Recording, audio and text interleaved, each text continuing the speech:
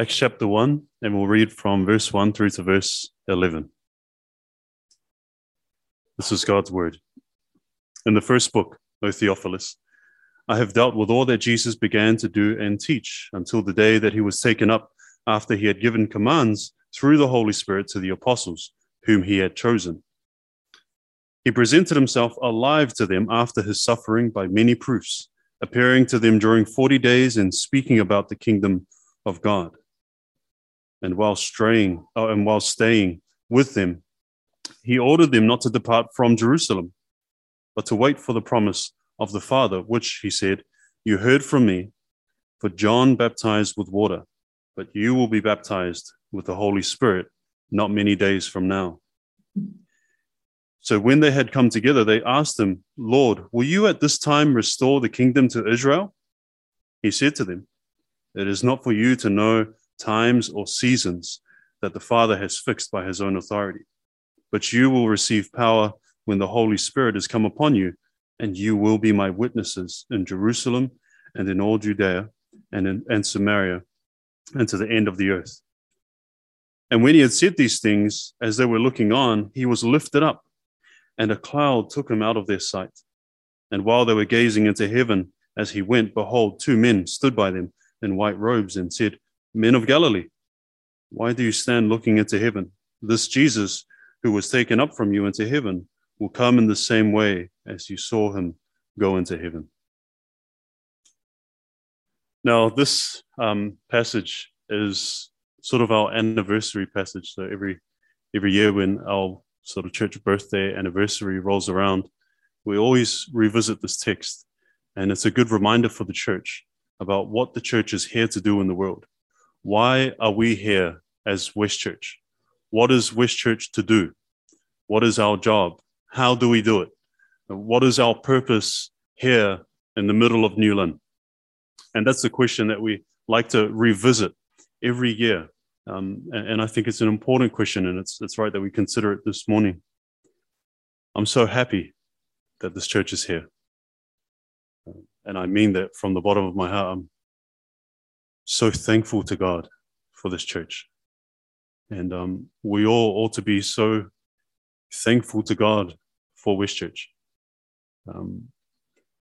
Perhaps some of you found West Church and it's the first church you've been to, but I've been to a few churches beforehand. The Lord saved me when I was about 16. And so for about half my life, I wandered through from church to church. I spent a few years at a particular church. But let me tell you, West Church is rare. This church is very, very special. It is a place where the gospel is held right at the center. All the preaching is grounded in the gospel, and we ought to be so thankful that it is. And we want that to happen until the Lord comes back. We want that to be the case until he returns. So as we consider this passage, I've got nothing very fancy for you this morning, but I've got 3 points I hope are very simple and easy to follow. The first one is, well, they've all got to do with what Jesus has given us. And by us, I mean his witnesses. He's given us a task. That's number one. He's given us the power to perform that task. That's number two. And number three is he's given us the motivation for the task. And I think that's what we'll spend most of our time on this morning. So number one, he's given us the task. Number two, he's given us the power to perform that task. And number three, he's given us the motivation. The task. So look at verse 8 with me. It says there, but you will receive power when the Holy Spirit has come upon you, and you will be my witnesses. The task here is a task of a witness. So Jesus is saying, disciples, people who follow me, your task is to be my witness in all of the world. That's the task. Now, before we go on talking about the task, let's just talk a little bit about the person who is a witness. Here is a definition for a witness, and this sort of sums up my whole sermon. I could probably sit down after I say this sentence, but I'll keep going anyway. This is the sentence. A witness is a worshiper of Jesus who longs to see and who works towards seeing the worship of Jesus in the lives of others, empowered by the Holy Spirit and for the glory of God. So that's my sermon all wrapped up into one sentence there. So a witness is a worshiper. And I say that because a person who calls himself a witness and is not a worshiper is not a witness. They're an imposter. It's a false witness. And we see this in court, right? Whenever someone is on the dock and you're asking them questions, a lawyer may be asking them a series of questions. Were you there on this night? No, I wasn't there. Do you know any of the people involved? No, I don't know anyone involved. Do you know what this is all about? No, I don't know what this is all about. Then why are you here? You're not a witness. And I remember thinking about this one day when I went to the mall. And in the mall, sometimes people hire out a little section of the mall, and then they've got little tables set up, and then they've got banners and posters and stuff. And then they say, hey, how's it going? They stop you while you're walking past. I'm sure everyone knows what that's like. And they drag you in, and then you start talking to them. Well, I got dragged into a conversation once, and I was talking to this person. And they were so involved in what they were presenting. I thought, this person really likes what they're doing. Until I saw them at another mall under a different banner, promoting a whole different agenda. And I thought you were a witness to that thing. But now you're witnessing to this thing. And after a bit of conversation with this person who I recognized, I found out that they were hired by an agency to just go in and push certain things at certain venues, and they get paid to just do these things, right? This person is not a true witness of the cause that they were going out to present. This person just goes out and presents the thing, but they don't know for themselves what it is like to be a part of that thing. They're just a hired person who comes to promote something. A witness is not a promoter. A witness is not a person who is hired, who comes along and just pushes something, pushes an agenda, and just presents and promotes. That's not what a witness is. A witness has to first be a worshiper. And we see that as well do you remember when the Lord called the first 4 disciples, those brothers in the boats, and he said, come and follow me, I'll make you to be fishers of men. And you see that before they could ever become fishers of men, they first had to follow Christ. So a witness has to first be a worshiper. And that's question number 1. Are you a worshiper? Are you a witness? You can't say you are a witness unless you are first a worshiper. So the task involves who? The worshiper. When do they do this task? When are you to witness? 24/7. You see there in verse 8, when Jesus says to his disciples, when the Holy Spirit comes upon you, and you will be my witnesses. Whether you like it or not, if you're a worshiper of Jesus, you are a witness to Jesus at all times, in every place. And we see Jesus highlight this. Remember in Matthew 5 and verse 16, he's talking to his disciples and he says to them, let your light shine before men so that they may see your good works and glorify your Father who is in heaven. So in everything that you do, you are a witness. This task is to be done at all times. This is who you are as an identity. So you may work in construction. You're not a construction worker. You're a witness who does construction. You may be a doctor. Well, you're not a doctor. You're a witness who does the work of a doctor. So what comes first in everything that you do in life is that you are a witness to Christ. At home, with your kids, you are a witness who is a mother. You are a witness who is a husband. You are a witness who is a wife. And we are witnesses in everything that we do, those good works that we talked about in Matthew, but in also everything that we say. We are a witness. So when are we doing those things? All the time. Anytime someone's eyes are on us, we are a witness. At your workplace, the high quality that you work to because your real boss is Jesus, you are witnessing to the fact that he is good, that he is your master. And so who is a witness? The worshiper. When do they witness? At all times. And just to clarify, sometimes when we think about witness, we often think about evangelist. And you remember in Ephesians 4, evangelist is a special office that was given to the church. And I'm not saying every single one of you has to be the evangelist with a capital E. That's not what I'm saying. I'm not saying that you have to give up your job and then be a witness full-time, evangelist full-time. But you are to be a witness full-time. The way that you conduct yourself, the way that you speak, and the message that you know that you have to bring is all to do with you being a witness. So that's when you do the task, that's who does the task. Now let's talk about how we do the task. The second point, he gives us the power to perform the task. And this is really important again in verse 8, which is where we're going to spend most of our time. Look at what he says at the start. But you will receive power when the Holy Spirit has come upon you. In other words, no Holy Spirit, no power. So you will receive power when the Holy Spirit comes upon you. The only way to effectively be a witness for Christ is that you be empowered by the Holy Spirit. If there is no Holy Spirit, there is no power and no effective witness. And that's terribly important to understand. And we have to constantly wrestle with this when we preach on a Sunday morning. And sometimes you can walk away from the microphone and think, man, I hit all of my points perfectly. And I said everything that I wanted to say. And then you think, I'm sure there's going to be something, good come of it. And falls flat, hits no one's ears. And then there are those times where you think, I just did terribly. I forgot what I was trying to say. I didn't quite hit the mark on some of the points that I prepared beforehand. And then all of a sudden, it makes an effect on someone. Why is that? It's because the power is held in the Holy Spirit, not in the person. It's you must remember that. The power is not in your eloquence to present the gospel or in how clever you are and how smart you are, but it is in the power of the Holy Spirit.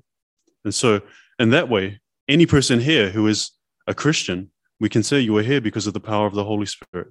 You were brought here because Jesus equipped the church with a task and the power to perform that task. So those are the two sort of shorter points, but here's where I wanted to hopefully grab your attention the most. He gives us a task.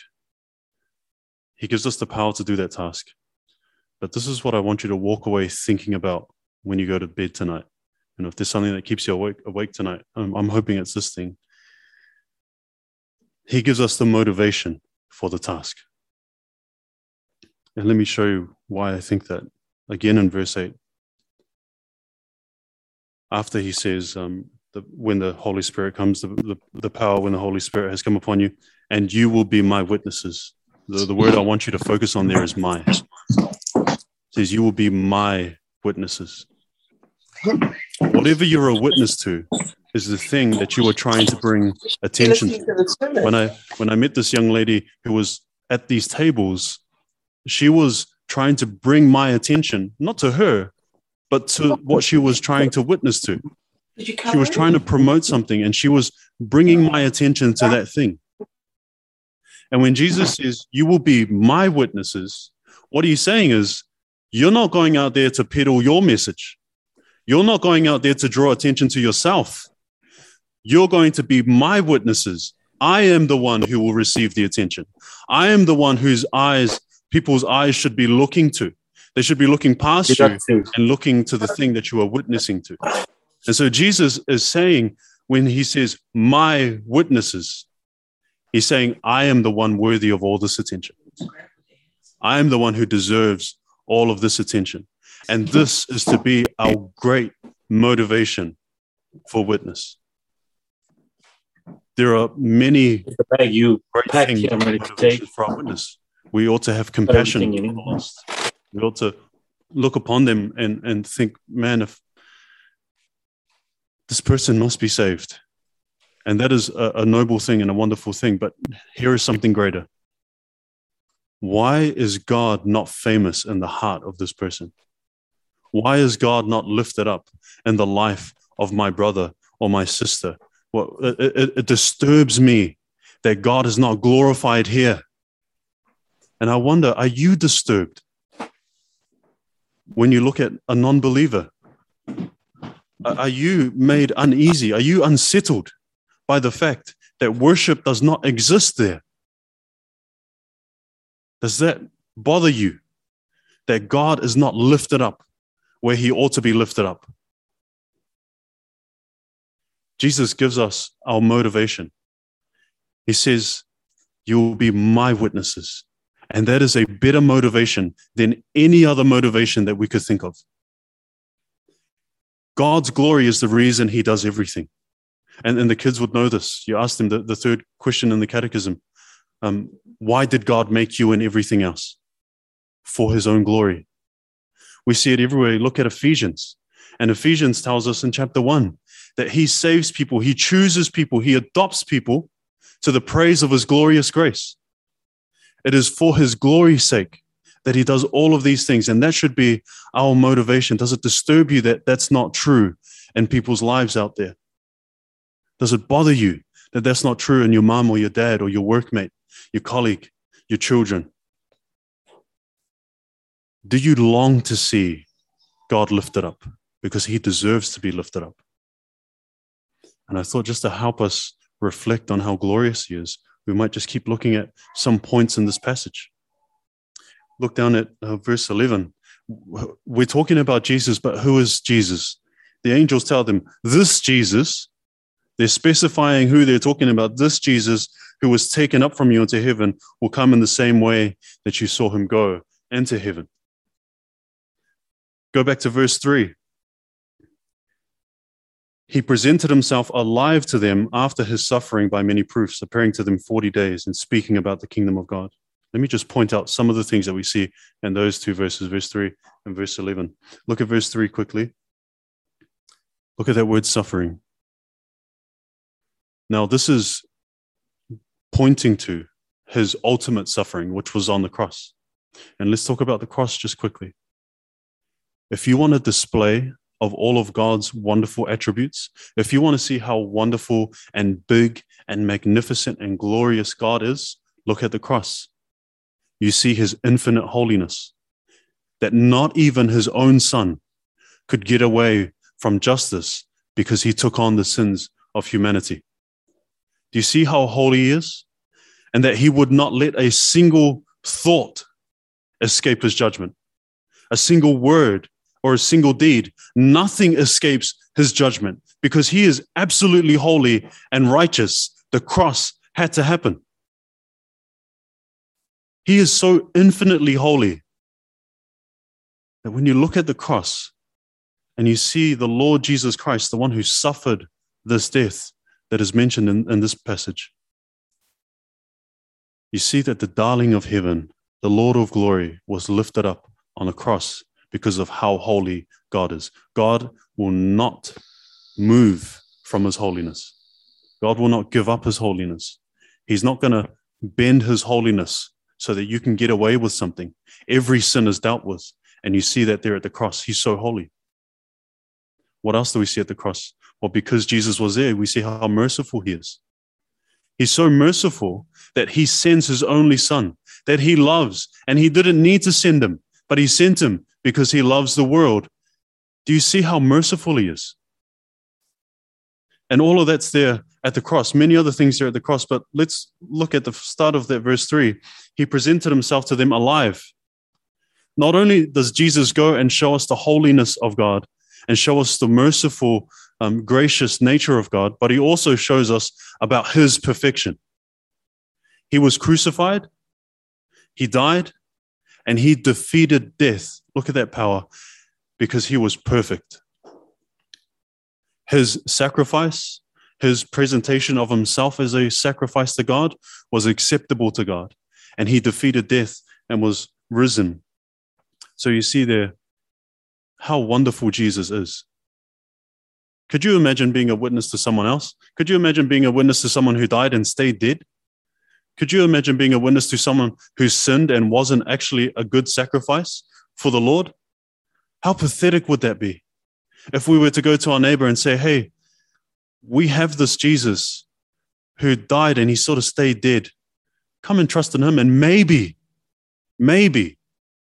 by some off chance, you might be accepted by God. But there's no hope. There's no assurance. There's no certainty. But when Jesus says here in verse 8, but you will receive the Holy Spirit and you will be my witnesses, there is such certainty there. Because of the witness, the person who we are witnessing about. And then if you look down at verse 11, which I mentioned earlier, Jesus is coming back to judge the living and the dead. This is the one to whom every single knee will bow and every tongue confess. This is the King of the universe.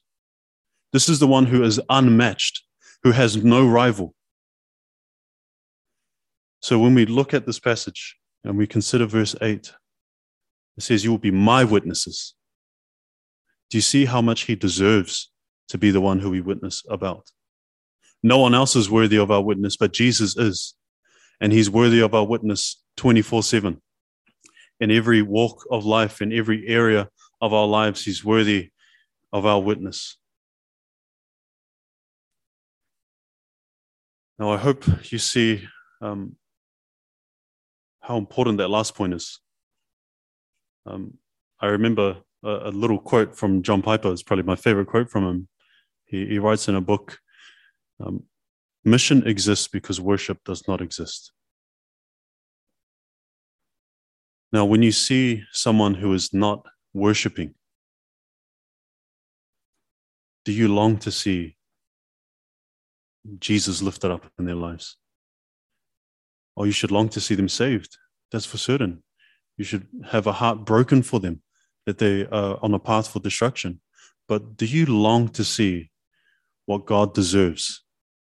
Do you long to see what God rightly should receive from that person?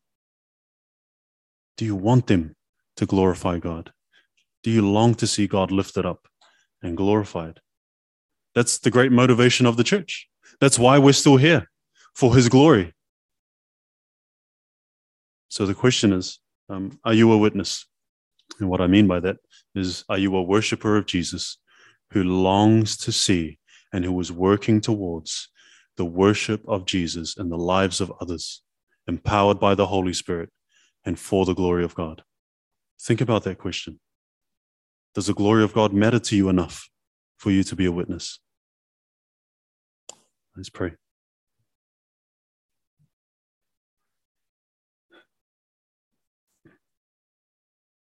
Lord, we're so grateful that we have the Lord Jesus Christ to witness about and to give witness to.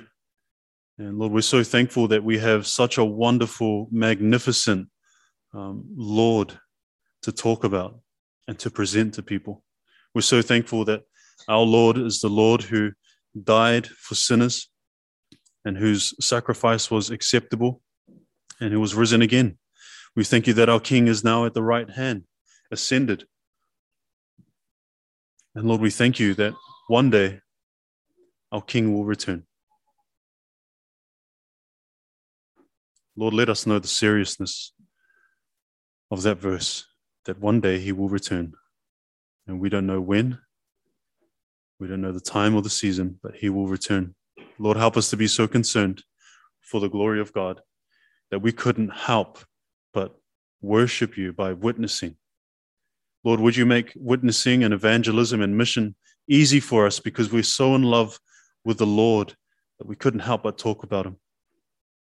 Lord, as we consider those around us and in our lives, yes, Lord, give us compassion for them. But Lord, give us a zeal for your glory in their lives. Give us a zeal for them to worship you with all their heart. And Lord, for anyone here who is yet to know the glorious grace in Jesus Christ, Lord, bring them to you so that they might taste and see that the Lord is good, and that they might worship you forever. Help West Church, Lord, protect us from any diversions, and protect us from wandering. And keep us, Lord, focused on what you have left for us to be witnesses in all the world, empowered by the Holy Spirit for the glory of God. We ask all of this in Jesus' name. Amen.